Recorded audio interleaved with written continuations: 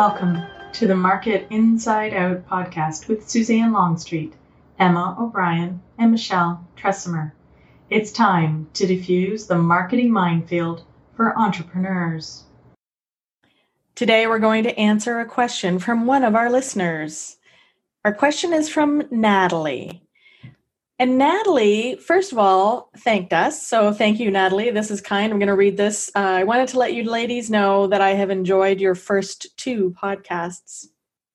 And then Natalie asks a couple of questions, and here they are. Because marketing is so not my thing, first, what specific questions should we ask ourselves to fine-tune who our audience is? So let's start with that one, and then I'll get into the other one. So Michelle and Emma, what specific questions should we ask ourselves to fine-tune who our audience is? So one thing that I like to help my clients figure out is, who is my raving fan customer? So Seth Godin, a marketing legend, said that everyone is not your customer. And a lot of times when we're starting out in business or we're trying to get as many clients as we want, we say, oh, I could serve anyone. This would work for anyone. And technically that may be true, but not everyone is going to value what you do the same way. So you really want to focus on the customer who will be obsessed with you. The customer that will rave about your services, will refer you, will stay with you for a long time. So it's getting really clear on who is most obsessed with me. And you can look back at clients you've worked with, who you've had the best results, just felt really good working with them. But you really want to ask yourself, who is my raving fan customer? That's where I would start. Mm-hmm. That's a great question. So start with, who is my raving fan customer? Who did you also like to work with the most? Who filled you up every time you got on a call or saw them or worked with them? Who did you go, oh my gosh, today I get to talk to this person, and you're just so excited to talk to that person, and you see them.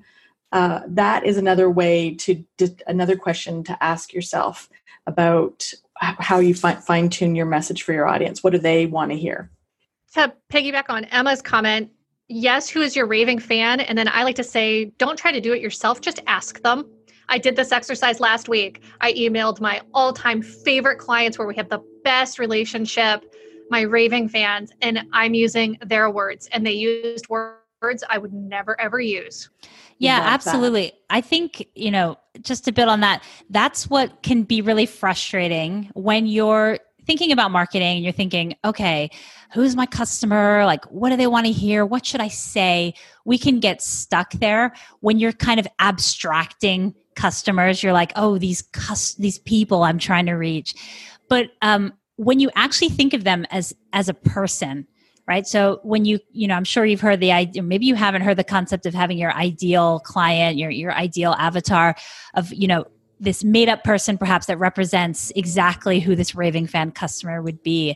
When you actually imagine them as one person, like someone you would talk to, someone you might know, like an actual person, and you can think, what do they care about? What's their day like? What's going on for them? Where are they at in their head?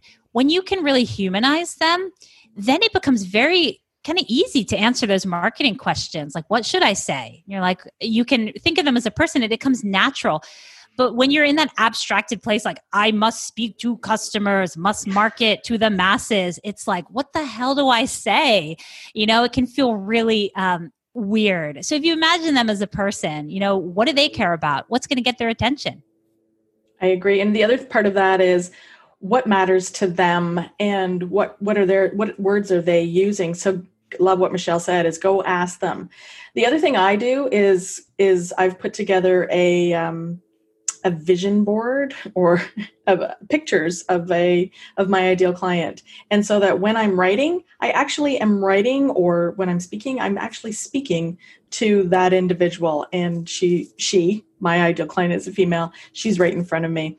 Michelle, what thoughts do you have? It was interesting. I gave the advice to go ask them, and we're all talking about really get inside the head. I had struggled with this because I did not have the confidence to even ask my raving fans. So this all came, I know I've had to do this for a year, and I put it off and said, oh no, I can come up with stuff. I know them. I don't, but I was scared to ask, which is completely batshit. Why were you scared? What were you scared of? I didn't feel like I was worthy to bother my client for their time to do this thing for me, to fill out this little testimonial or whatever. Like, it was so stupid. Maybe Suzanne knows why I was doing that. Like, why was I scared to ask my favorite clients for a favor? Like, yeah, great question. And I don't fucking care. It's not about why you're not doing something. The fact is that now you're out there and you're doing it. Congratulations. But it's weird because it was easy this time. Like, it was like a no-brainer. But why it's so ridiculous. Yeah. And you're right. It doesn't matter why. Right. And I stay out of the word why because it just leads to analysis paralysis. Yeah. If you're taking action easily and effortlessly, keep taking action. We don't care about why. If you're not taking action easily and effortlessly, that's when people call me. Yes. Okay. So that's the first part of Natalie's question. Great answers. And the second one is there's a lot of information in the world advising how things should be done. How does one narrow down the information in order to find the right fit to make what they do work? What we just talked about was about who our target audience is, our ideal customer. Mine is Midsize Mandy, is what I call mine for most of my stuff, Midsize Mandy. You have to marry that with your unique brilliance and what you're naturally good at. So I see a lot of clients try to do this tactical stuff that is not in their wheelhouse at all. And it's a mismatch and it doesn't work. So figure out what your clients want and what you can do easily and start with that. If you're a natural writer, great. Email, blog posts, ads, whatever. If you're more visual, do some videos, like connect in a natural way. Mm-hmm. Yeah, because when you connect genuinely with your brilliance, then that shines out in the world much more. And people are attracted to that. And it makes your job a joy. Yes. It's much more fun. Yes. Emma, any thoughts on this?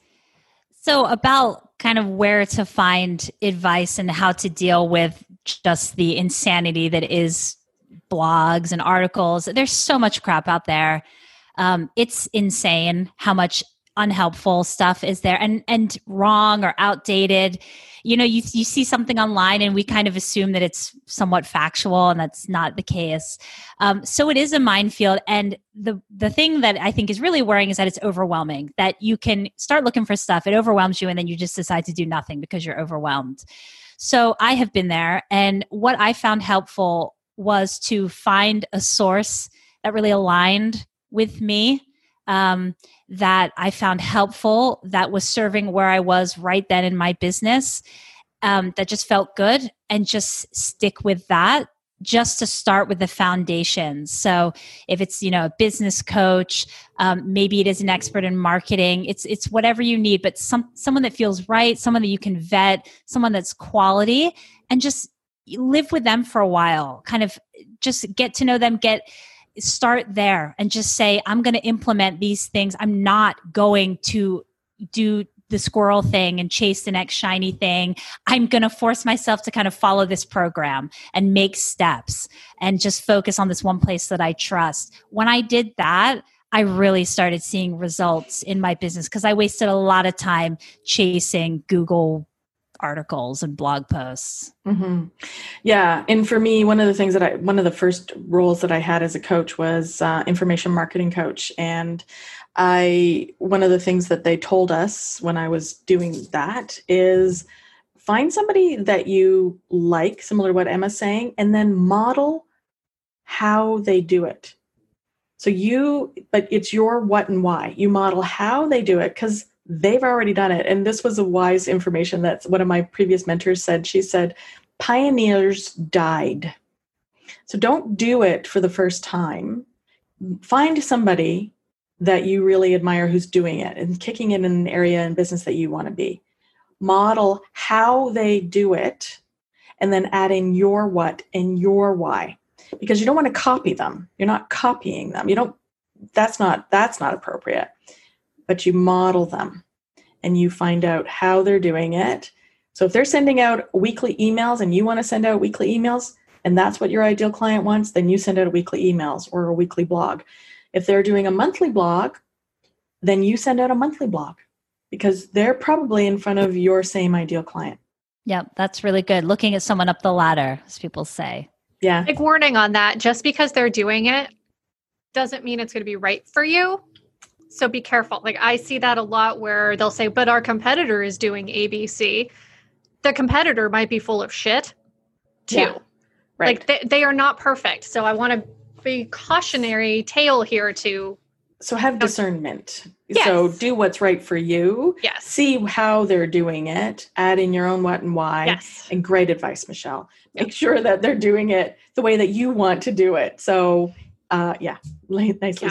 Yeah, good caution.